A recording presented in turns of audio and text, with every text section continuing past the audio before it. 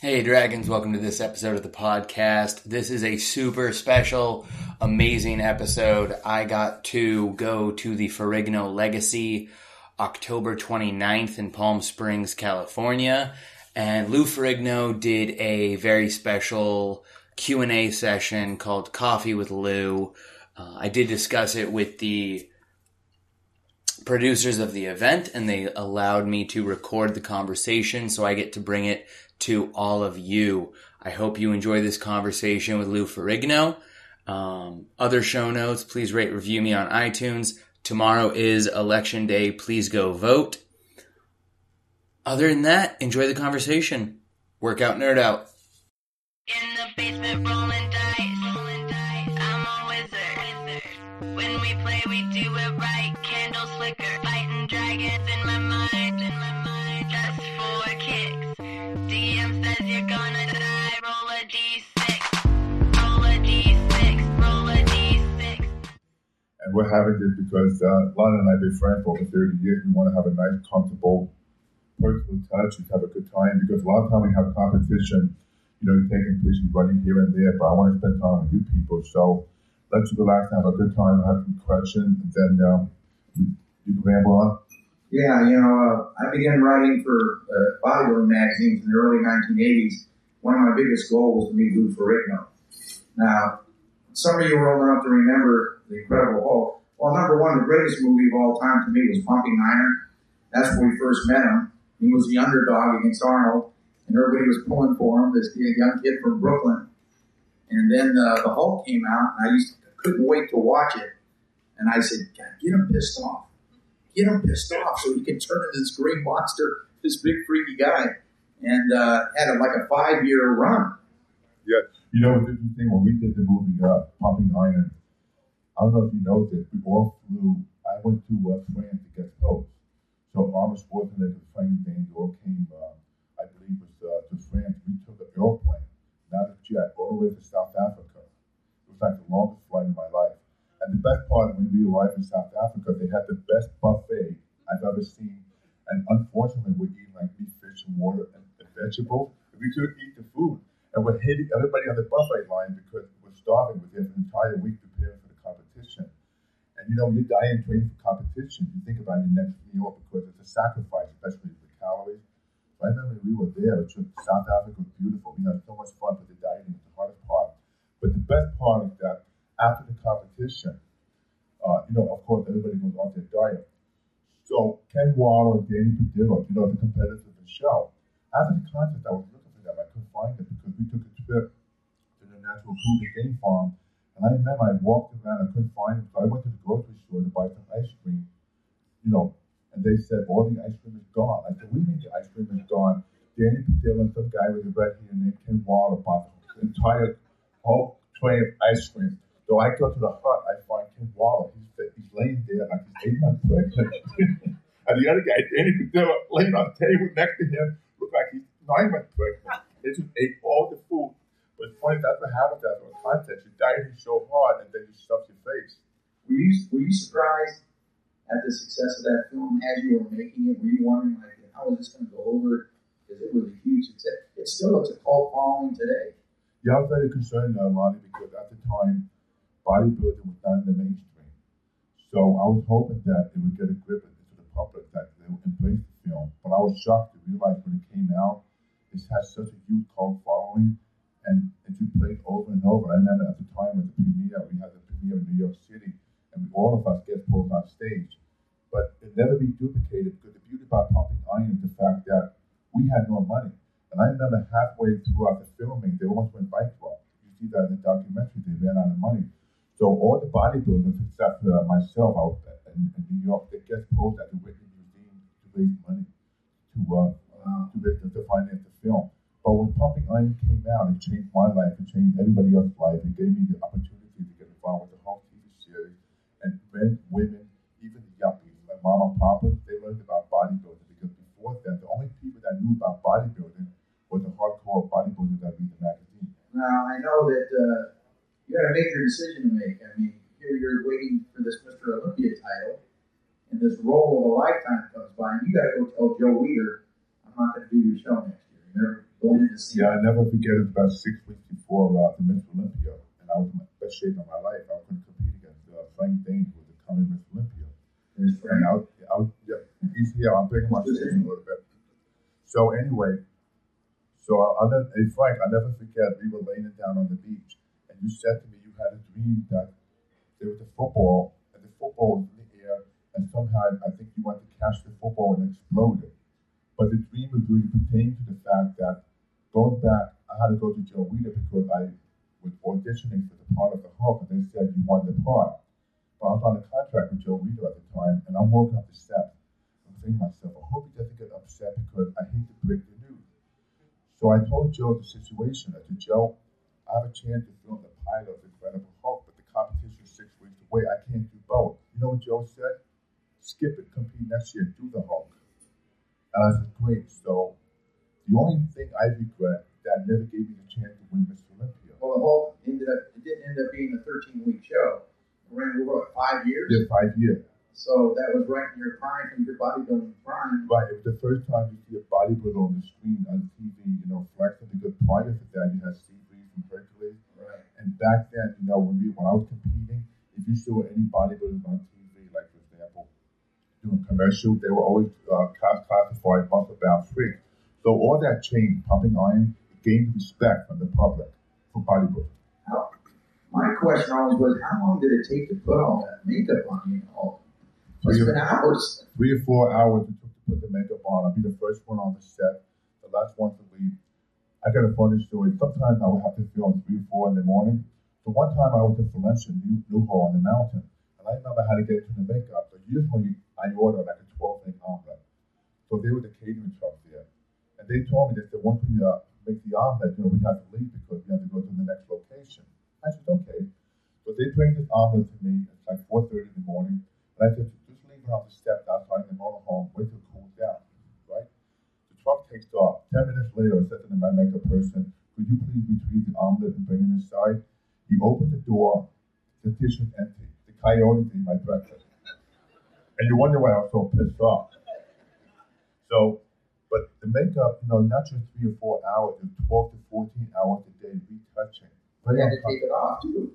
Yeah, an hour and a half to take it off. And one night, it was about 2 in the morning, I was so tired, I said to myself, I'm not going to take the makeup off. I'm going to take the chance to drive home. So I get in my car, I'm driving, and I never forget the guy next to me driving that SUV. He goes, holy shit, it's Incredible Hulk, and he screamed, and he rammed and hit his car right into a truck right in front of him. And I'm saying to myself, I'm driving with this makeup. I said, I hope I'll get pulled over because I'm not going to be able to explain this situation. That was the last time I've gone home with the makeup on. Well, you can wear it again Monday. Yeah. As this was becoming successful and it was a multi-year run, were you having some second thoughts like, geez, this is great, but I'm not getting to compete in the Mr. Olympia. That's a title I want. Lonnie, it went on for years. I had to do another film. So I decided one day at the age of 40 and a half, I woke up one morning, I said, why not compete one more time? Because when I did pumping iron, I was 276 pounds. And I went train like 9 weeks for the competition because at the time, I was training for the supersize competition. So I said, why not give it a shot? But I realized that after 17 years, I had to take myself to the next level to compete with the younger guys. Because when I filmed Pumping Iron, I was the youngest person to compete. When I came back, I was the oldest person to compete. And I made the sacrifice. I said, if I play 15, 10, or even second, long as I fulfill that dream, knowing I'm in the best shape of my life. So I ended up coming back at 325 pounds, 2% body fat. And when you're in the 40s training for competition, you have to sustain injuries, you have to deal with the training situation. So I was able to. It was funny, I was 325. Arnold, when he did Pumping Iron, he was 228. So you talk about 100 pounds more. And I remember you interviewed me for Iron Man magazine. You came to my house in the gym. And I was excited because I love being interviewed by you because it's personal and you're excited by my comeback. So coming back. Well, then we worked together on a documentary, To Stand Tall. Exactly, yeah. Yeah, that was great. Right. I was excited about the comeback because he's giving it one more shot. And I'll tell you, if I haven't done it, I would feel very unfulfilled. So it feels that gap inside of me that one more time just compete because I love competing. Was there a change from the previous time where you competed to this? It was like a 15 year gap? 17-year gap. Were things any different, or did they come back pretty quick? Pretty tough training for a contest. Well, the difference is that in my time when I competed in the 70s, all the extreme dieting, how lean, how cut you can be. But because of the difference in 17 years, you had better dieting. You had also cardio and different supplements and everything. Also, in my time, we have these tanning beds, backstage like we have over here. Lay out in the sun. Exactly. So I was able to compete at a high body weight. Otherwise, train heavy up to the day of the show instead of training down because the whole science of bodybuilding had changed tremendously. That's why you see the competitors today, guys like Ronnie Coleman, they're like 5'10", they weigh like 285 pounds. What you got? Yeah, exactly. You went on from the Hulk to do several other things in the entertainment field. It's just continued right through. Yeah, I've done over 40 films. I've gone back into theater to work on my acting because I knew doing the Hulk. At the time, it was a non-speaking part of pantomime, acting without speaking, so I decided to go into theater and then hone my craft as an actor. So it takes 20 years to know what you do as an actor. A lot of people don't know this about you, and I got this in one of my interviews with you. I think it was the last time I interviewed you in your backyard again. Deputy Sheriff? Yeah. How many people know that Lou Ferrigno is a deputy sheriff? Well, it was funny. My father was a police lieutenant at NYPD, so about 12 years ago, I ran to the sheriff, LA, Sheriff Barker, and I having a conversation. He said, why don't you go through the academy and be a deputy sheriff? I said, sure. So it was a challenge because it's all about the shooting, the driving, and the studying. And, you have to understand the laws of the Constitution. So I have books piled on the table about this high, in that car, doing a lot of memorization, taking tests. But it changed my life because it's about giving back. That's the only thing I think my father was proud of, because my father wasn't too happy me coming runner-up in the 1975 Miss Olympia. There was a lot of talk about the relationship with you and your dad for the film Pumping Iron. Well, what's interesting, a lot of pro bodybuilders, I don't know if you know, have had bad relationships with their father. That's why they build themselves, like myself. Like, I'm powerful, I built a shield, nobody's going to pick on me, Papa's not going to pick on me. You want to feel powerful. That's part of my inferiority complex against involved in bodybuilding. At the time he was South Africa, he was hoping I would win the competition. He couldn't take the fact of me losing, so it was kind of tough because I'm dealing with that situation. But I was excited just to be there with all my friends, like Franco, Thane, everybody. It was so much fun because I felt I was home. Yeah, we often talk about the golden years of bodybuilding and the difference today versus then, and you're much more camaraderie at that time. And you're kind of like one big family. Even though you all wanted to win, you wanted to beat the other person. You guys seemed like you all hung around together and got along a lot. Yeah, everybody sat down, you eat together, you go to the beach together, you just have fun. And of course, the best man wins. What bothers me today, when you go to a gym, you see so many bodybuilders working out, they cover themselves with a hat and clothes. Now, one thing I have to say that really pisses me off, a lot of times I go on Facebook and you see so many guys want to be bragging how great they are. I think the only way if you want to be a champion, you have to compete with the IBB NPC. That separates the men from the boys. Then the body speaks for itself. Yeah, that's the major leagues against the minor leagues. So you continued in the entertainment world, and you're in the world of promoting now. So you stay true to your first love, bodybuilding, and this is the third year of the Ferrigno legacy. It's the third year. We're taking it to the next level because that's why, like my son MC in the show, he approached me about 3 years ago with Chris Minnis about having a competition. I said, sure, it's a great guy because I can't do this myself. So why not have a professional contest? Everybody comes if they feel like a champion. I don't want guys pumping up in the backyard or out in the street and then, have to support dietary needs. So everything here basically comes here is like being on vacation. Because when you go to compete in a contest, you're on vacation. You can't change your body in 2 days. So if you're in your best shape, why not enjoy the competition itself? But now because of the guys wearing the broad shorts, and you got the figure, you got the fitness, now also we're introducing, we have the classic. Because we want to bring back the symmetry, back in the 70s. So there's so many different divisions, so everyone has a chance to get inspired and compete. Does this really surprise you? Because when you competed, it was men's bodybuilding. Then women's bodybuilding came in. And for years, it was just men and women. I would MC shows, and it would be men's bodybuilding and women's bodybuilding. And now, I'm hosting the Nationals next month in Miami, and there's like 12 different classes, and just like it never is. It's 1,000 great. competitors. It's great. That's hard to believe. And it's funny that someone mentioned me yesterday they have a big following with guys competing like 50, 60 to 70 because of the massive competition. Because when I was young, I remember when I was like 22, 23, I kept thinking, what's the longevity in bodybuilding? Because at the time, Bill Pearl was competing. He was like 41 West Park. So it gave me a lot of inspiration that you can compete in your 40s. Today, we got 50, 60 to 70. I think Well, Dexter Jackson, who just set the all-time record for most wins, is 46 years old. He's going to be 47 November 25th. 28 victories in the pro level. It's amazing, and the way he trains and able to maintain that condition, I have to commend him for that but it's positive, you know what I'm saying? You're not doing anything obsessively bad things, you're doing good things for yourself, especially getting yourself in the best shape and embracing the aging process at the same time being in the best shape. Before we have questions, I got to tell a funny story. You're going to love this. When I was 21 training for the Miss Universe back in New York, the contest, as a matter of fact, was like in October. So it was hard to acquire a suntan.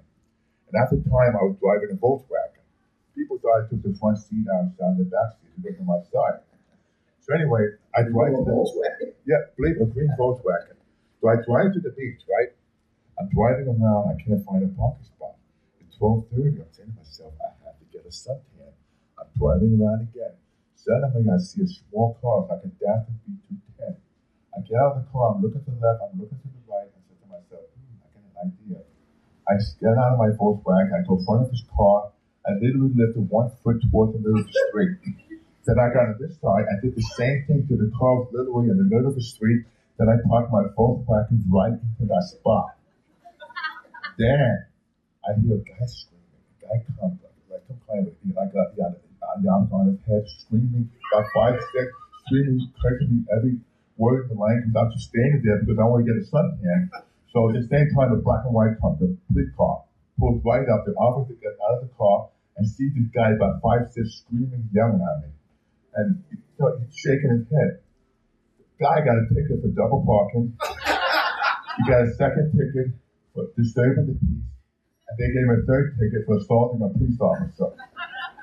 And I got a suntan. So I suggest you don't do the same thing. Louis, I got a question. This is a weird question. I ask many weird questions. Watching the Hulk all the time, and I was always thinking, every time he peels down, he turns into this green guy. You're all pumped up and ready to go. When they filmed that, were they telling you in 5 minutes you're going to be coming on, so you go over to the side and pump up a little bit before we do the next scene? That's a good question. I couldn't pump up because the makeup I would perspire. But the truth is, it covered most of my definition. Now, usually, sometimes if I have that grease makeup, you see the definition. I would love to pump up. But I guess because I'm so pissed wearing the makeup, I just pump up my... What were you weighing during the whole about 285. 285. 5 years. You were still running, you were sprinting around? Yeah. A long time ago, I think it was the third season, I was filming at Venice Beach. A guy comes to my motorhome. I was in the makeup drinking a cup of coffee. So I hear a knock on the door. I come in. I didn't look. Knock. I turn around, the door opens. A tall guy comes in with gray hair, dark glasses, and a kid.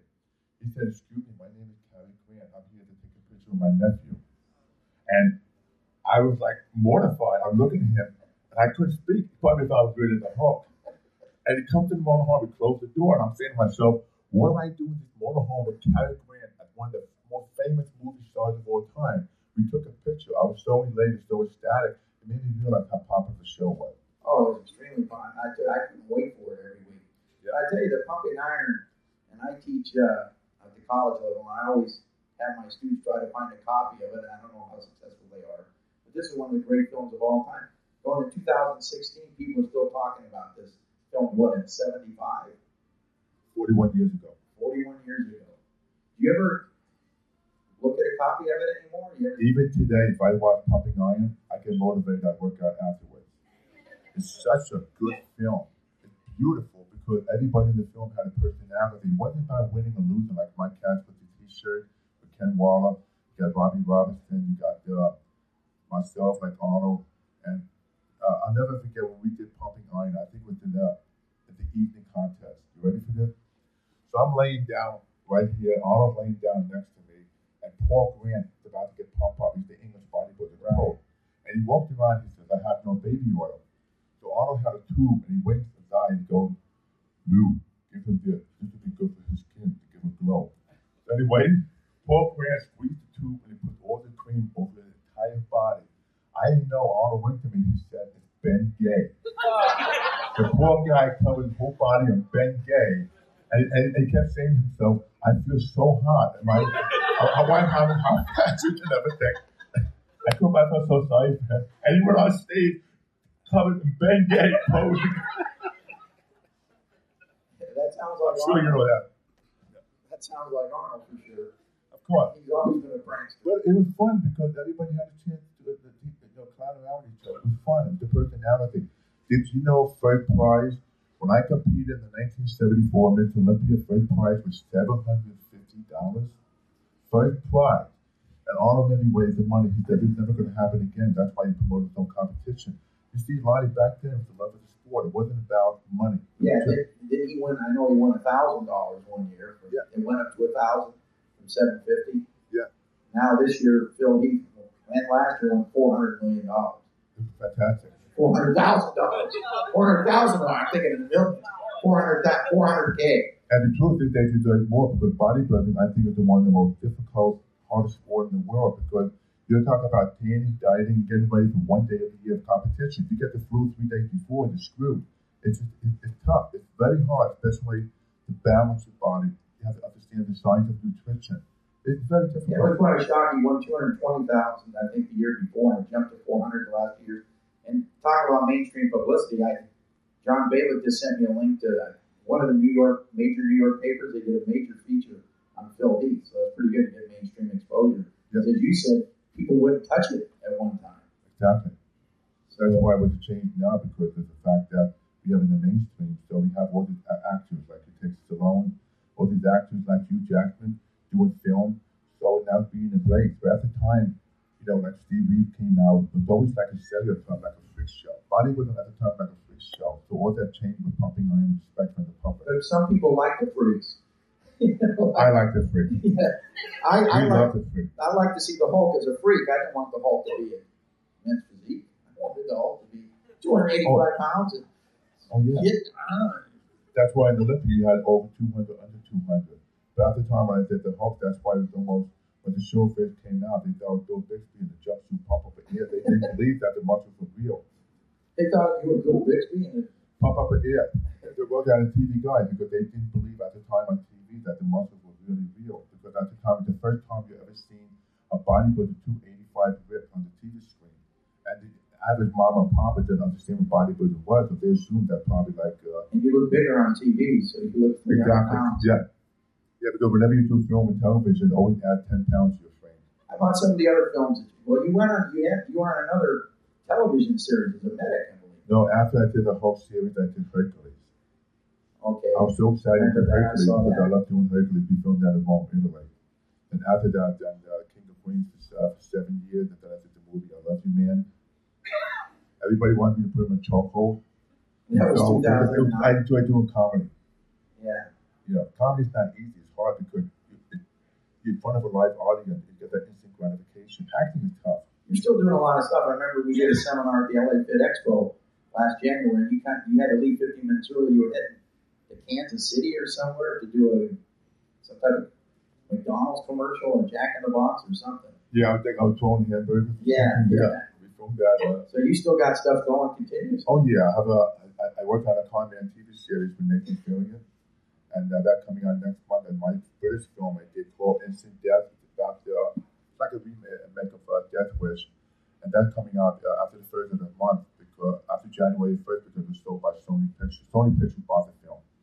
And you're keeping it in the family. Louis Jr. doing some acting, huh? Yes, he's emceeing the contest. He graduated from USC. He's doing different films, and it's great because he's 31 and he's a pro at it. So I'm very happy to have the family involved. Also, like my wife, the whole family, because all my kids are into fitness and bodybuilding. You still have that great gym in the backyard back there? Oh yeah, it's bigger and better. I couldn't believe I'm sitting there with Lou Ferrigno looking. We're in this gym, and this is where this guy works out. At least part of the time. I know You go to Gold's too as well, don't you? I do go to Gold's and I enjoy seeing with my friends. You know what's interesting? When I first began bodybuilding, I couldn't afford weights. I used to get cement pail. I used to fill it with cement. I used to put a broom stick to make my own barbell. I couldn't afford it because, you know, it's your passion. I just love it so much. I just love working out because at the time I read magazines. You see the pictures of the guys in California working out, and I said, this is my dream. It saved my life because if I didn't have bodybuilding, I would have done bad things. I mean, it's my only way to survive. That's why every one of you is beautiful that you have this sport to be involved with, like competing with yourself, taking care of your diet and those situations gives you a great sense of well-being. How old were you when you first started lifting weights, and how big were you? I was 12 years old when I began. First year of high school, Lonnie, I was 5'8". I weighed 156 pounds. When I graduated from high school, I was 172 pounds. That's 6'2". 172? Weight. I could eat anything in sight. Could not gain weight. Wow. And for me, it was a challenge because to work out, I had a tall bone structure. So I had to train harder than the average person because, you know, doing bench press, I had to put on more size and more mass. But the difficulty for me was built up bring my leg proportion to my upper body because I had to do a lot of squats and deadlift. Because back at the time before I competed, bodybuilders didn't have great legs. Like you take Draper, the only person exceptional was like Sergio Oliva. But those days, they didn't It's have harder for a guy. You end up being, 6'4.5", Yeah. 6'5", made it even tougher. You got to go down lower than the other guy. I know. That's why you take a guy like Franco, he does bench press. It's like almost doing half rest. So for me, it's like all the way up and all the way Did you down. used to tell him that when you were talking about how much you benched? I benched one time, my best bench was 560. If I did it today, there'll be a gurney outside, take you straight to the hospital. I was going to say, what was it? That was a famous little gym in the back. Was it Orange Age or something like that when in Brooklyn? Yeah. A lot of good people were working out there. Yeah, the gym back then, I trained out at the Orange Health Club. We had solid jump down. And I didn't have an equipment like, for example, on the West Coast, like hack machine. Believe it or this, Lonnie, I lay on the bench one time and put the bench on 250-pound plates. I had someone place a 90-pound dumbbell between my feet, and I would hold it. I would do leg curl. Because we didn't have a leg curl machine. Everything was improvising. And you find a way to build that muscle. When you're determined, you got a good set of weights. It's all about training properly. What was that gym like? A small little place? I would say maybe no more than maybe 1,500 square feet. It was narrow. Jerry Brigham used to tell me about that gym. Yeah. I used to see it there. A lot of funny things happen in that gym. A lot of funny things. Don't get me started. What are the funniest? Well, you know, we have the average guys. Like, for example, you have some guys connected with the mafia. They come in. If you can get a chance to use the bench, you threaten with his life. I'm telling you. So it was a great bunch of guys. And back in New York, we didn't have air conditioning in the gym. So at the time, if it's hot, you just make the best out of it. But, you know, when you come from a gym like that, it's a real camaraderie. It's about the love. Because today, there's so many people that don't appreciate working out, like the new equipment. They don't understand where we came from. And Yeah, I was going to say, what do you, when you look at today's equipment and look back to what you trained on, you sit back and say, this is unbelievable. I can't believe I did this back then. But you didn't know any different. Well, you can't build a great physique on machine. You have to use free weights. Machine maybe 15, 20%. Now, when you're older, it's okay to use machines. But when you're growing young, you have to do the deadlift, the squat, and the bench press. You have to do those exercises to build the basics. You said you bench 560. What was your best squat? Maybe about 620. I'm never a big heavy squatter. 620 is not But what's interesting and real strong is 620 wasn't heavy.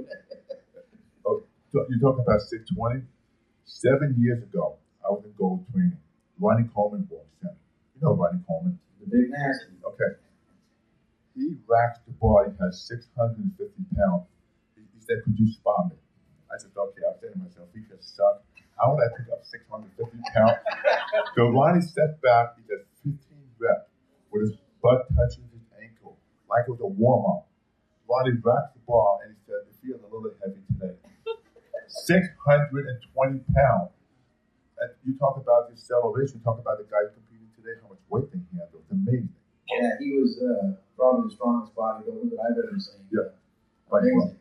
Yeah. But what's your feelings about all these different divisions today? We talk about it probably will help to get a little more mainstream exposure because we have the men's physique, the women's physique, the bikini, the figure. It's not encompassing more people, more divisions. make it more palatable to the general public. Well, definitely because you have more of a choice today. It's not like only bodybuilding. You can go into the physique, you can go into the classic. Now you have different choices to make because in the old days, you either compete in a bodybuilding contest or you don't compete. So now, because of different divisions, like the guys, for example, wearing the broad shorts, they can show the ab, they don't have to pose and flex. So it's more of the lean body, the lean physique. So even the women too, you have the bikini, you have the figure, you have the fitness. So there's so many different choices. That's why we have so many more competitors and more people enjoying the sport. Yeah, yesterday when the pros were there, I went through the men's bodybuilding, 19 guys, and it's really a good lineup. And the improvement from the first year to the second year to this year is amazing. You know, outstanding lineup of pros there. Well, you got people competing in the 40s and the 50s. It's amazing. And they're coming from all over, Australia. There's one guy that's competing in my contest, the bodybuilder came all the way from Moscow. Oh, yeah, that's a guy that we had trouble with. I couldn't understand his name.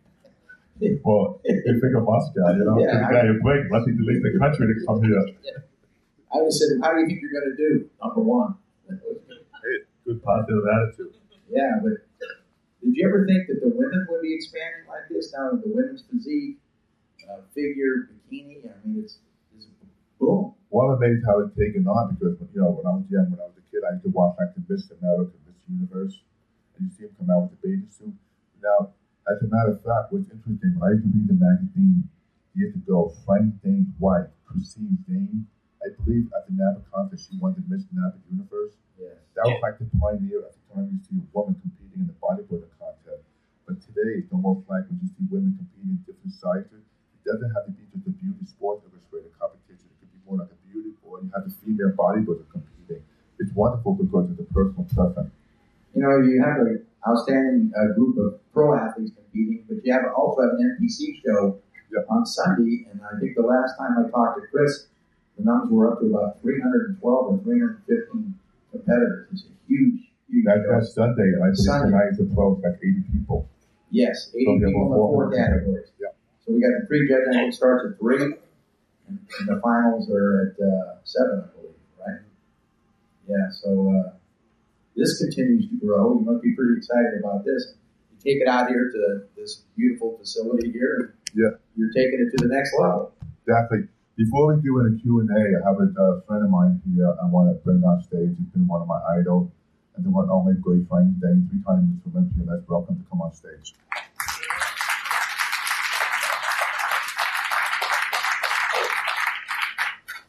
Thank you, Louis, for having me here. My pleasure. Thank you. You know, I used to live here, and I don't know if this is bragging or not, but this is the first time I've been to Palm Springs in 18 years since I moved. So it's nice to see how things have changed. So many windmills. I remember there's this shot that Artie Zotto took. It was in 1980 over at, it's actually near Date Palm off Vistacino. All mountains and everything in the background. Now, nothing but windmills. You couldn't see anything but windmills now. So it's changed a lot. That's progress. But it's nice being here, and this is a great place. It's quite scenic. I think Palm Springs is probably, well, I haven't been everywhere in the world, but it's one of the most beautiful deserts in the world. I remember a long time ago, I came to your house, and you wouldn't take some pictures of me posing for competition. It was 8 o'clock in the morning, 8:15, I said, Frank, it's too hot. Let's go back in the house. Session's over. It was like 100 degrees. But one thing I have to say to you, I remember the time was a challenge for you when you were competing, because you had all these guys, you know, with the math and the stars. You were the first one to break the barrier, to bring the symmetry. Like everybody used to say, oh, if you see Frank Dane in person, you look like an average guy. When you take your clothes off, it's magic because it's symmetry. That's why symmetry is so important, because now we have bringing back the classic competition. Well, you know, that was an interesting point. When I got into bodybuilding, I wanted to get bigger, like everybody does when they started. You know, it just wasn't happening with me very quickly. And so I, over the years, learned what my best approach was. It was basically training for completion, balance, and have everything developed. And then presentation, of course. And, it all worked for me. But, it took a long time. I mean, I didn't win anything right away. I was 35 when I won the Olympia the first time, 35, 36, wow. 37. And it was, I think, my 10th pass at the Olympia before I won it. it didn't come easy, and I just stuck to it. That's one thing that I always had on my side was I do things forever. My wife says, "What's wrong with you? You're still doing the same thing you're doing 60 years ago." I said, well, I love this. This is what I like doing, and so I'm going to continue doing it. And, there's all this stuff going around about politics and contests and everything. My approach has been, especially in the last 30 years or so, is to concentrate on teaching people how to train correctly. What's it all about? I see so much misinformation out there. So many people doing things wrong, and I just basically want to continue writing information, books, doing seminars. Oh, by the way, we're having a seminar at Poway Showing Facility in Poway, California, which is about 20 miles north of Palm Springs, on November 12th. It's all day seminar. It's all about training, and we're going to show them everything about training. The basic diagram is there's 4 main factors in bodybuilding. There's nutrition, there's exercise, your attitude, recuperation, and nutrition. It spells EARN, E-A-R-N. And we go into those 5 variables and show you everything about what you need to do. Basically everything that I've always paid attention to in my training, because that's the thing about symmetry and proportion. It's about having everything developed, not just good points. And, I remember getting back to our history. I remember the first time I met you. I don't know if you remember this. It was 1970 at the NABA Mr. Universe in London. And I was there and competing in the amateur, and Arnold was competing in the professional. And my wife was there competing in Miss Universe bikini. And I remember seeing you there, and I said, "You're there drinking Coke." And I said, "Louis, those aren't good for you." Yep. And I guess you took my advice after that, because on your side, drink Cokes after that. That's not a Coke. Oh, it's much better. Yeah, I remember now, 20 years old, I was learning about dieting. 1974, when I competed against Arnold, I'll never forget this. Arnold came in at 237. So I was at 250 at the time. And I remember he was like, everything was popping out. He was in the best shape of his life. And I said to you, Frank, what can I do? Why can I be thick and look at the way Arnold looked? You said to keep training hard.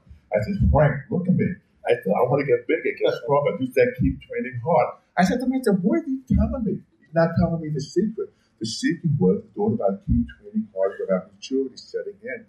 And then learning about the diet and proper way to train. That's why you told me in London, drinking Coke. Secret is don't give up, keep doing it, and you learn all along the way. If you're in it just to win and then quit and move on to something else, I was never like that. I always kept doing this. I could have done other things, but I've been doing this now 60 years. This is my 60th anniversary of training. And it's a little bit different than it was before. Yeah. One of the things I've gotten into as I've gotten older is music. I've written a whole bunch of songs. And I have one that I wrote recently I'm going to do at the seminar. It's called The Fitness Blues. Fitness Blues. And when you think about it, why do people start doing this stuff? This is hard work. It's a lot of dedication, but it works. You can change your appearance, the way you feel, the way you look, and in effect, you change your life, the way people relate to you. But how does it all start? Why do people start doing this? It's because of what we call deficiency motivation. You are motivated by what you don't have, what you want to go for. You don't have it, and so basically you're dissatisfied with where you're at, and so you want to do something about it, and that's where the training comes in. You go to the gym, you start training, and as much as you can, and then if you are made aware of your progress, you will stick with it probably, but if you're not, you may just drop off. And see, that's the thing, is the fitness blues is the start of all of this. You have to feel that dissatisfaction with yourself and want to improve before you do anything about it. You don't find people starting this because they already love the way they look and they feel good. Maybe you do every now and then, but it basically all starts out of a sense of dissatisfaction. You were like that when you started. Yeah. Sure, I was too. I was getting beat up all the time. Yeah. It was an act of self-defense. And what I discovered is that a well-built physique is the ultimate defense mechanism, because then people don't want to bother with you. I built my body up, and I had lats in a couple of weeks, and I started walking around with my lats spread and tight T-shirts, and that was all it took. I never had to fight after that. And for those of you that don't know bodybuilding history, 3-time Mr. Olympia, Frank Zane. Well, thank you. Louis, I'm glad you got that part for the Hope in 1977. It made things a little easier. But another thing that impressed me about you was I remember, and this was recently I saw this. I remember you saying something years ago about you made a Hercules movie in Italy and you didn't really like certain things about it. And I saw that movie on TV. And I was amazed by that movie. What was the name of that anyway? Hercules in Italy? Remember? Yeah, it was the first Hercules. I don't know which one it was, but what I was most impressed about that movie is the way you looked. You looked phenomenal. Yeah. You must have set everything up so that you would look incredible on every shot, because you did, man. You're just huge and proportioned and everything. Well, the hard thing was the fact that I had to sustain when I did the movie Hercules, a lot of times you shoot the movie in different sequence, and I felt like from the beginning to the end of the film, I had to maintain to keep that same condition compared to bodybuilding. Yeah.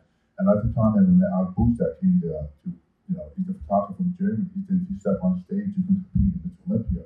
Well, my goal is to maintain that condition every day for 3 months. It's very hard, but that's why I'm glad I did it, because the body speaks for itself. Because if you start to change your body, like smooth out, you can see it's different. But the body was hard, and that's why I'm very happy to maintain that condition. Yeah, that's the thing, is to continue motivation for training.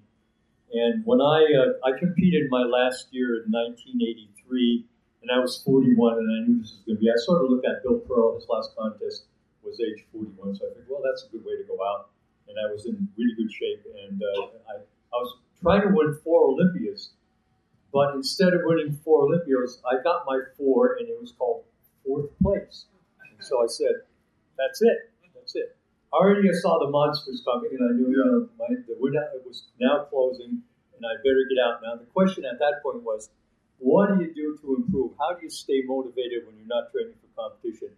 It is damn hard. Yes. It is hard, because the most motivation you could have is a contest to get up on stage and show yourself. I mean, you can hide very little. I mean, I managed to hide some things in my routine, and everybody that's good at posing could learn how to show their maximum good points to good advantage.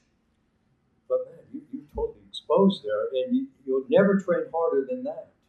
And so if you're not training for that, guess what? You're not going to train as hard. Exactly. And so I had to find a way to train. And so I opened up Zane Haven in Palm Springs, which is a live-in bodybuilding school where people came for 5 days, 4 nights. And I did that for about 8 years. And then I realized that how hard it was to be an innkeeper and to teach people how to do that. So we went to a different format. And that's what I do now. I call it Zane Experience. I have in my place where I operate out of, I have a 600 square foot studio with everything in it, and I've been doing this since, we moved there in 1998, and of course I've been doing this since 1980, showing people how to train them, what has worked for me. But getting back to that original stuff, is what is your original motive? Now, of course, my motivation now is even different, because it's different. As you get older, it's different. It seems like every 10 years is another milestone you have to confront. I remember at 60, oh, wow, this is really starting to get different. At 70, this is even worse than, wish I was 60 again. How many people are saying that? Anyway, we might have some Q&A. Yeah, we have some time for some questions here from the audience. Lou and Frank, I have this specific question for you guys, because you guys grew up where symmetry was so important.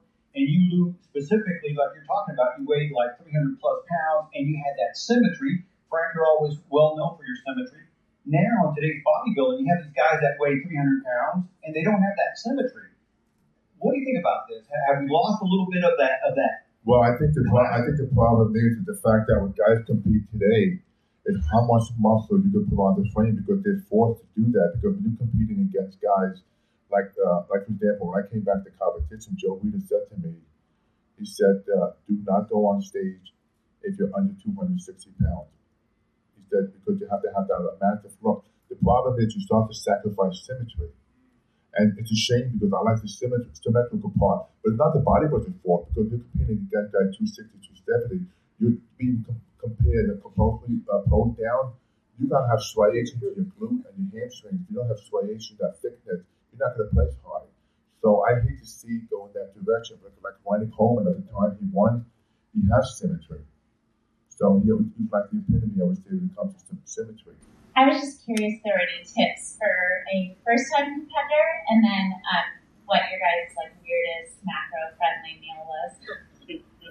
Macro-friendly meal. But I don't understand your question.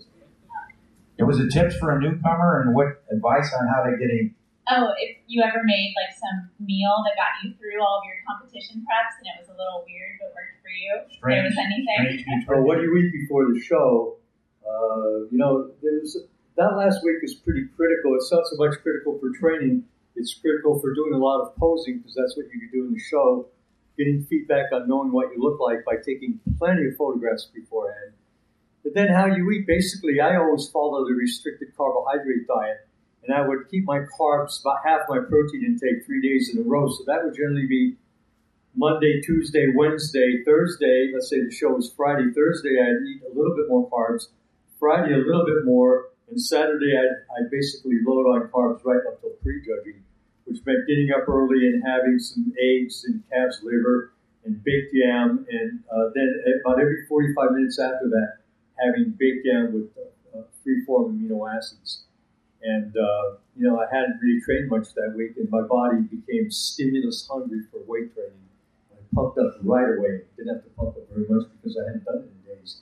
But I was loaded with carbs and feeling ready to pump up, and it always worked for me.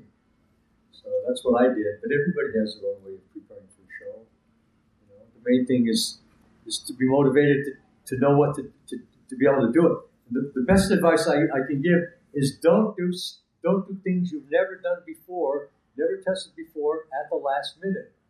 I know people who, I'm not going to say any names, but pretty well known, who blame it on their poor performance if somebody gave them a pill before they went out on stage.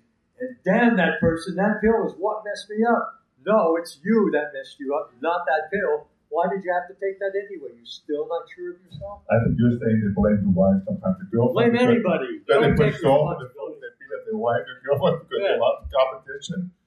So it happens. It's all about yourself.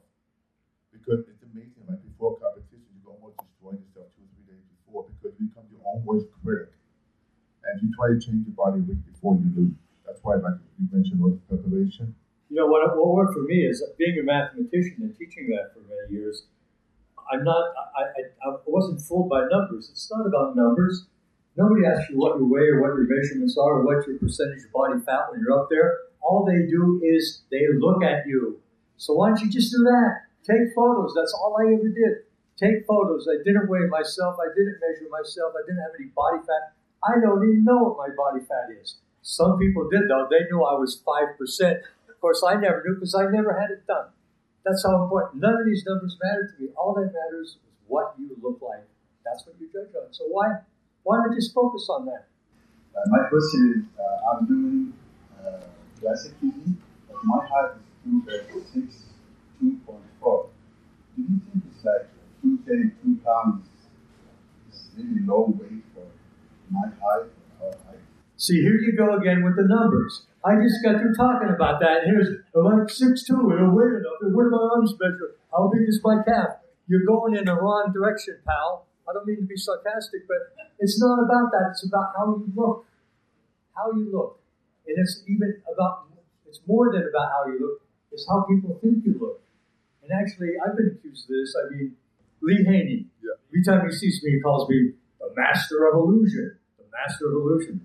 And that's basically what posing is. You present yourself in such a way that people see things that aren't maybe not even there. And there's ways to do that and ways to look at your best in certain poses. And so I spent a great deal of time practicing posing and actually, how I would prepare for prejudging? I'd be out here in Palm Springs. I had a house then, like in 79 was my big preparation year for that. I came out here the last month and lived in the house and did nothing but train. And Christine was in Santa Monica every weekend. She'd come over and bring me new fresh clothes and food and stuff. And I just stayed there and worked out all day and got sun. And I got in great shape that way. I was like a monk living in a cave. I think his question, he's concerned, in classic physique, they have a weight limit for your heights. Yeah. So that's a little different. So I think what he's saying is... As far as making your weight, I'd say maybe focus on that. But and you will be at your... But see, that's the thing, too. That's why they went to 2 classes in the Olympia in 1980. Yeah. And when they did that, I saw the writing. I said, this is going to be the end of the guys under 200. It was above 200 and below 200 pounds. And up to that point, everybody that I'd wanted from, well, the year Franco went at 76, right up to Samir in 83, basically, it was guys who were under 200 pounds. And so then they put everybody on the same stage together. I had to, what I had to do, I had to learn how to look good standing next to guys that weighed me by 50, 60 pounds. Now, how do you do that? I mean, you can look smaller no matter what you do. And so what I would do, this is a little tricks I learned, I would always try to stand a little bit in front of them on stage. So if somebody's standing here, I'm standing here. Just a little bit. And I wouldn't be looking at them. Look down at their toes to see where they're at. So that way you could lunge in front of them when you pose. But also, you look bigger. Because what happens at a contest, in those days at least, people were shooting available light photography in black and white. And that means their lens is wide open, and so there's no depth of field. What they tend to do is focus on what the lens comes in contact first. That was me standing in front of other people. And everybody else that's that much in back of me is a little blurry. It worked. I mean, until everybody saw what I was doing, and then they're practically falling off the stage. They're right off the stage. I've got a pretty good question. It's a follow-up from what Frank said earlier. Lou, this is for you. You've built your entire image associated with your name, with your physique. So they're all blended together. You cannot leave one from another. Does that mean you have additional pressure put on yourself to maintain that look as you get older each decade? You have additional pressure on to keep it because you've been known initially as your physique. It's kind of blended with your acting skills. Is there extra pressure on you today to keep your physique up? I don't think so, because it's all about maintaining what I have. Like, I weigh 250 pounds. I like this look. Now, I can't compete with guys that make films like in the 40s, like The Rock, Dwayne Johnson.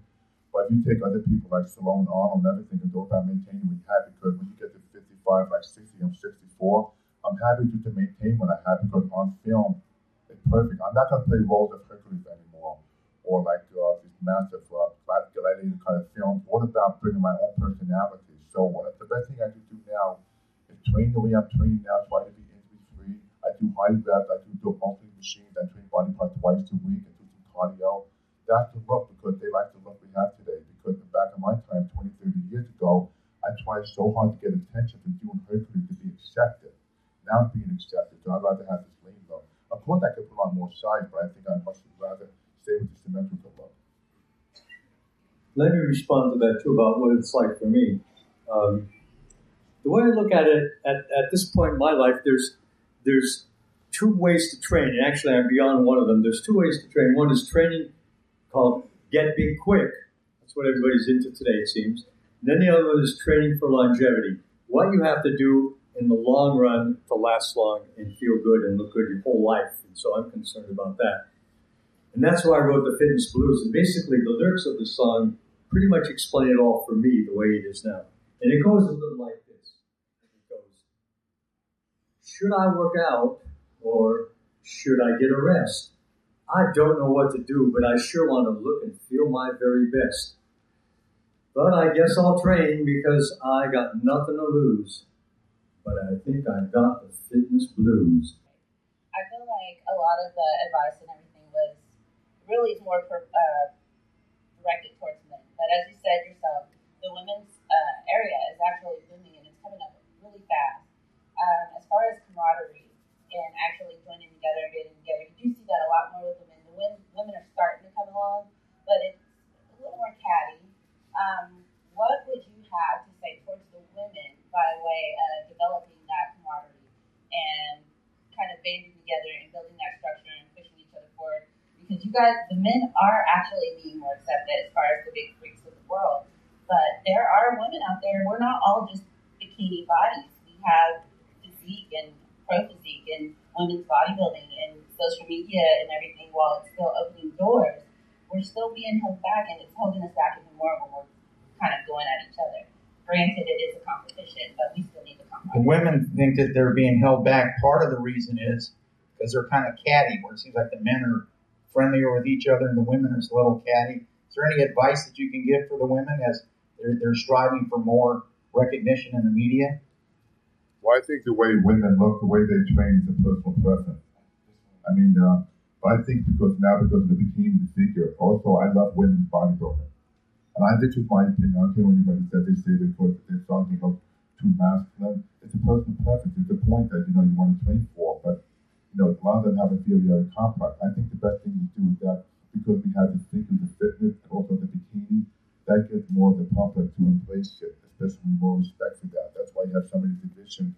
And I think that now you start to see a lot of the female athletes, like in the Olympics, they're much more developed, like they're being much more accepted. I won't worry about it, but I think eventually to flow more into the mainstream because now you have so many different categories. I'd like to respond to that. Basically, my comment is, are we not men? It's like the Devo song, remember? Are we not men? We are Devo. Well, all I can really talk about is what it's like for me. I don't know what it's like for anybody else. I mean, it's a subjective thing. And the reason we had such camaraderie in the 70s, we all trained together. Exactly. There wasn't any money in it. We did it because we loved it. I was teaching school to make ends meet. It was something that was in my blood that I loved and wanted to do. And we shared experiences. I mean, we hung out together, social life and everything together when we were competing. Yeah. And even when we were competing, we were helping each other out then. Because it wasn't up to us then, it was up to the judges. Exactly. And so I think the best thing you can do is if you have one, which we all do to some extent, is lose your sense of importance and try to be as humble as possible. I wish I was more humble as I grew up. I can see what a jerk I was at times. It could have been nicer. And of course, I'm trying to make up for that about being nice to everybody. Sometimes it's not easy, but I'm doing my best, And that's the thing is you got to be nice and you got to be polite, you got to be civil, and treat other people the way you'd like to be treated. We have a question in the back. It's not about competition.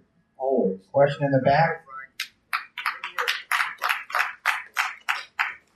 Hi, yes.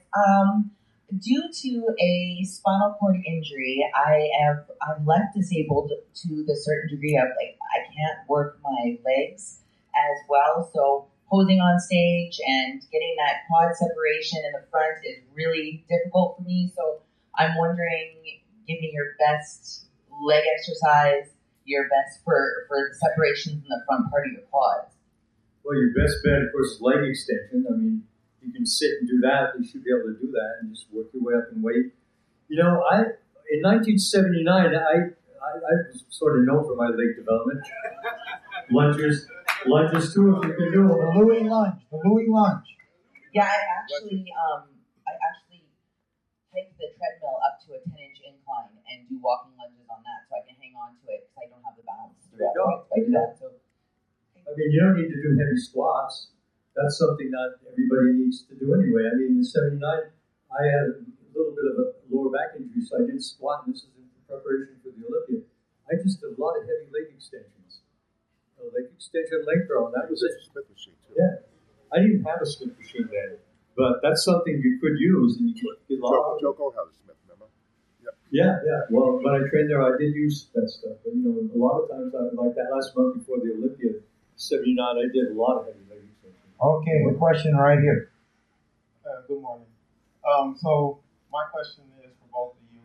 I'm here with my wife. This is her first time competing ever. So we're both a nervous wreck. I think I'm more nervous than she is. But she'll be competing Sunday. And I was just wondering, do you remember your very first time competing and stepping out on stage? And what type of things went through your mind when you were at that curtain and they were calling you out? What were you doing to prepare? That's a great question because the best thing you can do is get all the negativity out of your head because I'll never forget one time I competed in a contest called the Mr. Eastern America and I was very nervous about slipping and falling. I had that negative thought in my head, what if? I remember when I staged the pose and I slipped, people were laughing, so I just started to block my mind. I continued the posing routine that I received in applause. Best thing you can do when you compete for the first time you've never been on stage, just say to yourself, hyperventilate, just relax, and just know your posing routine, and just get on stage and just take your time, go through it. Don't anticipate ahead of time, say to yourself, where should I put my legs, the lighting, about the oil, just forget about it because it's quite an experience. Be better than you expected. The first time I ever sat on stage, I competed in the Open Mr. New Jersey Hercules competition. I came 22nd place. So I remember when I was on the stage posing, I received that instant gratification, the flash bulb going on, people taking pictures. I felt at ease. Of course, you're going to be nervous. You're going to be nervous, scared to death. But once you're on that stage, after about 30 seconds, you break the ice. Like public speaking, it's the more I'm feeling life. When I first time to speak on stage, I was so nervous about what to say. But over time, you get to know your body. So just relax. As a matter of fact, I'll give you a hand when you come on stage. I'm just sure I'll be looking for you. You'll be great, and thank you for coming. You will be inspired. I remember my first contest. It was an open novice contest in Emmaus, Pennsylvania. I think it was like 1960.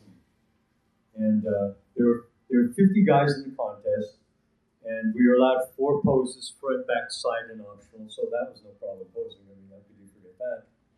I was pumping up backstage, and in those days, what they had, this was the AAU, where I started out. And in those days, there would be weightlifting all day long, and then at night, after the heavyweights got finished, it was crowded by then. Everybody came to see the heavyweights in the bodybuilding show. After that was over, they strung up the curtain on the basketball hoop and put the flashlight up there at the bottom, so on the top, so you could see it. And we're back there pumping up for that. And I was pumping up, and this guy's watching me, and he comes over to me, and it's Bob Hoffman.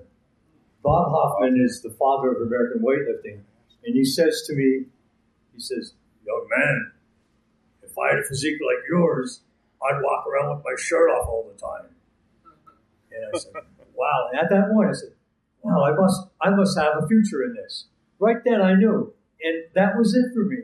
Now, Joe Wiener never told me stuff like this. He said, "Oh, Frank, you got to get bigger. Hey, let's get bigger." Of course, that's all he ever told me. Get bigger. That wasn't it for me. That was the wrong thing to tell me. I tried it a couple times. It never worked. I just looked blocky when I got bigger. Now here we're finishing up, so 1 or 2 more questions. Hey, Louis, I want to thank you for an amazing show. And I started pumping iron when I was 15, and you've been an inspiration to probably everyone in this room. So I just wanted to ask you, what was your split routine when you were training for the Olympia? What kind of routine did you have? Your split routine training for the Well, my split routine, the last 4 or 5 weeks, I try to train body part 3 times a week. Back in those days, we didn't do much cardio, so the more time you spend in the gym, the more try to burn calories. I like to do body parts most of the time 2 times a week. That's the time 3 times a week. I would do maybe like chest and back. The next day, do shoulders and arms. And then Wednesday, chest and back. But then on Sunday, I would rest. And basically, I would say no more than 12 sets of body part, 8 to 10 reps. That was my routine back then. It worked. Yeah. It worked. There's a saying that goes, everything works if you let it. I think Meatloaf said that in one of his movies. But it's true, it's not so much what you do, it's how you do it and your regularity. I'm gonna tell you a story. You probably appreciate it. In pumping iron, they had the Mr. Universe and Mr. Olympia, and this was in South Africa. So Friday night, and I remember we all got dressed up. We went to see the competition. Arnold wasn't there with Franco. I'm saying to myself, this is Mr. Universe. With the next morning to be judging for the Mr. Olympia. And I thought maybe something happened to them. The next morning, I remember I was at the buffet and getting my omelet. I said to Arnold, "Did you go to the contest last night?" He said, "No." He said, "I was posing all night."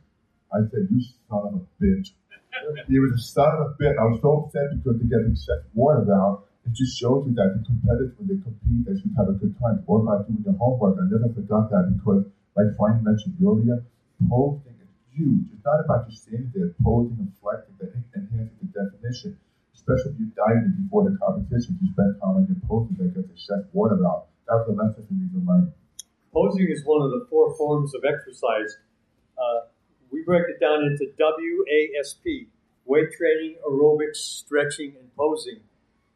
So posing is that's what the contest is all about. And actually, it's a form of isometric exercise. You hit the shot and you hold it with control without shaking, and you bring everything out and learning to tense all the muscles at the same time. It actually gets to the point where you can tense all your muscles yet be relaxed.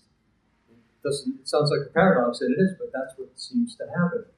And so, posing is really everything right before the show, and actually photography is what I use to see what kind of shape I was in. And I found that not many other people, nobody was doing that. Okay. Taking photography gives you an awareness of what you look like, which is what you're going to be judged. In the back here, there you go. Hello, my name is Luis Aracena. I know Lou from Colchian. Thank you, Lou, for this great contest. I have to ask Francine and Lou, what are we missing from the golden era that we don't have? And with that said, is bodybuilding better than before? Are we missing anything from the golden era? Is bodybuilding better before or not? We're making what you call camaraderie. Because in the days when we trained, back then, like Frank and I would go to the gym, we wear tank tops, we wear shorts, we work out, and respect for each other. Today, when I see pro bodybuilders, so many bodybuilders cover themselves. It's all about bringing your muscle because they're hiding themselves, and there's no more camaraderie. Because in the old days, like Frank said also earlier, you win, the best man wins. You work out together, eat together, have fun, you lay on the beach. But today, it's like, I don't know who's talking to who. It's a shame because the money, the prize has accelerated. That's why I want to bring back that camaraderie. Like for example, this weekend, everybody's having a good time. And the best person wins. Men, women, doesn't matter. It's all about camaraderie. That's what makes the sport. That's what makes the love of the sport. It's not about hiding because you have what you have. I can't stand when I see guys come with headphones, baseball hat, and they wear long sleeve shirts and sweatpants, and they with sunglasses training along the corner. I mean, there's no personality. It's a shame. We need to bring that back. In the 70s, it wasn't like that. You could walk in the gym, you could almost see Mike Cass, you see Dane, you see Arnold, you see Franco. It's great because you thrive on that. It's like a high. You get that feedback, and you see that, you get motivated yourself. And you had more rivalries back then. There was more him against him and who's going to win against him. Today, you don't seem to have that. Yeah. There's each era had Lou versus Arnold and Frank versus Franco and all these people. And you say, who's going to win between these guys? It doesn't seem to have the same atmosphere that it had before. Now when you're around the kind of atmosphere, you train even harder. You get motivated. It's the same. But this is not football. This is bodybuilding. Only one person comes first, second, and third. It's the best person wins. Like if Frank and I compete, if I'm off, he beats me, he has the advantage because he's in better shape. Vice versa. That's what it comes down to. And it's all about that individuality. My question is, why is it that every generation says, and they look back and they say, oh, if it were only like it used to be, it was so great in the good old days. That's what they said when I was in the good old days. They were saying that the guys before us, that legendary era that all passed away by now, it was, and I think older people were nicer than they are now. I think they're more civil, had better manners. These people, when I moved to California, that helped me out, this generation that is just about all gone now, Joe Gold, Szabo, Artie Zeller, Armin Tanny, all those guys, George Eicherman, some of the best, nicest people you'll ever run across. You don't find so much of that around nowadays. Plus everybody's not in the same place. Like we came to California because it was the place to be. You had to be where it was going on. Now it's all over. Southern California isn't really the Mecca it used to be for bodybuilding. You remember that time Artie Zeller did a photo shoot? The muscle power and muscle builder, there was like a 12 yellow page spread of all the guys training together, maybe like guys like you went and go to the water fountain, shot a few poses with Arnold and Dane and Arnold and Franco, watching you go through the posing and go with Jim, helping each other. We'd have posing clinics. Yes. We'd get together, me, Arnold, and Frank, have posing clinics. I remember one time we were in some point in England, I think, it was London or someplace, and Franco says to me, it was like the afternoon, we had some free time, he says, we go to Centrum? We go into town in Centrum? I said, no, we're going to stay here and pose. So we did. We practiced posing because we had an exhibition that night, instead of going into the center of town and, having fun. It's because that was the job.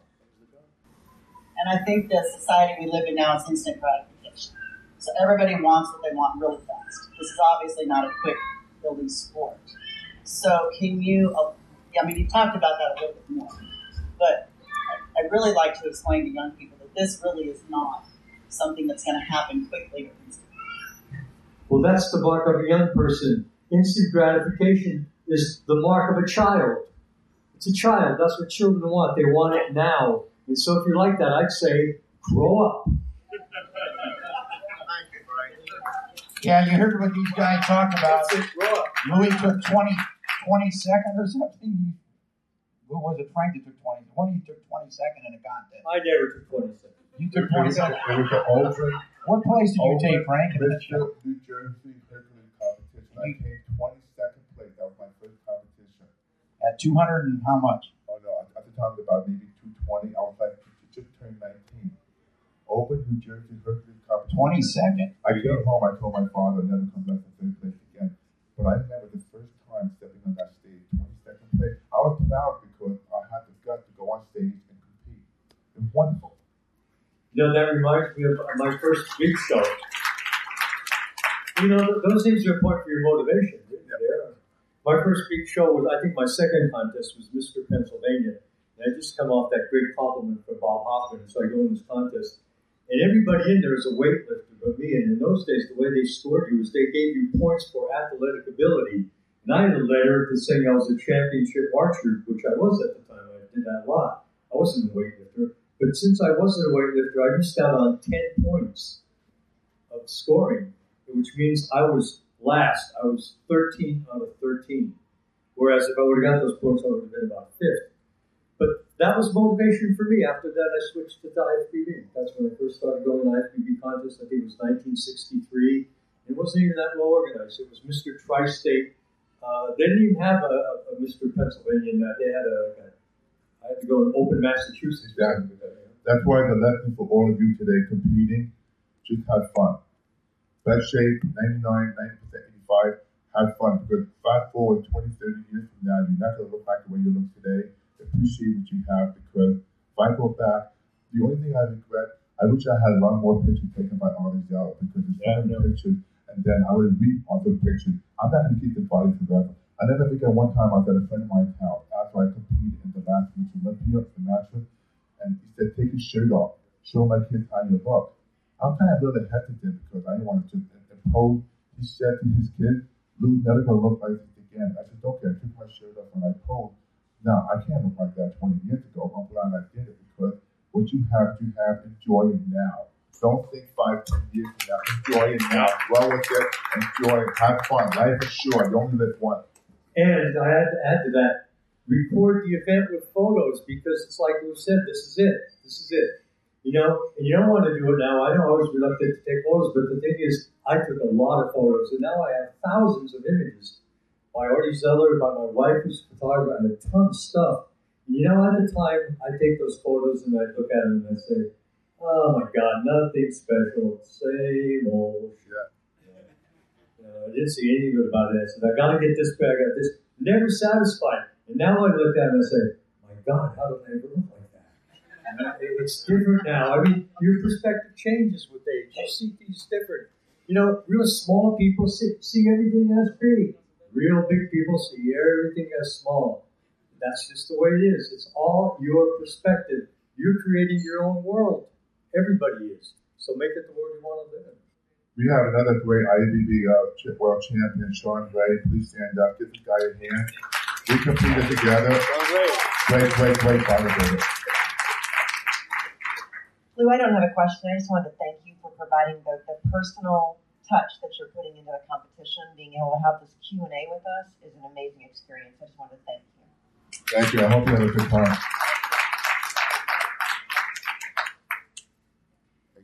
Okay, I think Frank just had a good point. He said about giving back. We're giving back because, at the time when you and I competed, like for example, and we didn't have the dietary needs, we didn't have respect, we didn't sitting on buses.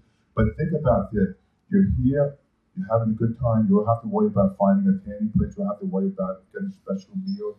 And it's all about makeup backstage, professional. Everybody's having a good time at the vacation resort.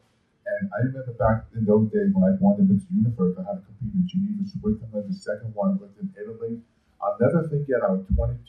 I needed to get some protein. I said to my father, I want to get some protein. My father walked, leaving like 20 blocks to give me low speed, because in Italy, they put so much salt on the food. I couldn't eat tiny food because I was dieting. But 20 blocks gave me just low speed. And those days, I would take like meat protein powder. What I would do is hold my nose and swallow the meat protein powder and put honey in my mouth, because I didn't have any good supplements to work out. It's a little different today, huh? Yeah, it's so different today. So this is beautification. I would give anything if I was 12, 13, or 20 to into a tennis show like this. And God bless you all. Well, we want to thank you for coming. Thank Lou Ferrigno, Frank Zane. Frank for coming up and taking part in this. We appreciate it. When we play, we go all night, eating Twizzlers. Got my spell books piled high. Learning new tricks, shooting lightning to the sky. Roll a d6. Thank you for listening to the Dumbbells and Dragons podcast. Please leave us a review on iTunes as well as a rating. We would definitely appreciate it. And while you're at it, follow us on all social media at Dumbbells Dragon. That includes Pinterest, Tumblr, Twitter, Facebook, Instagram, Periscope, and Snapchat. Until next time, work out, nerd out.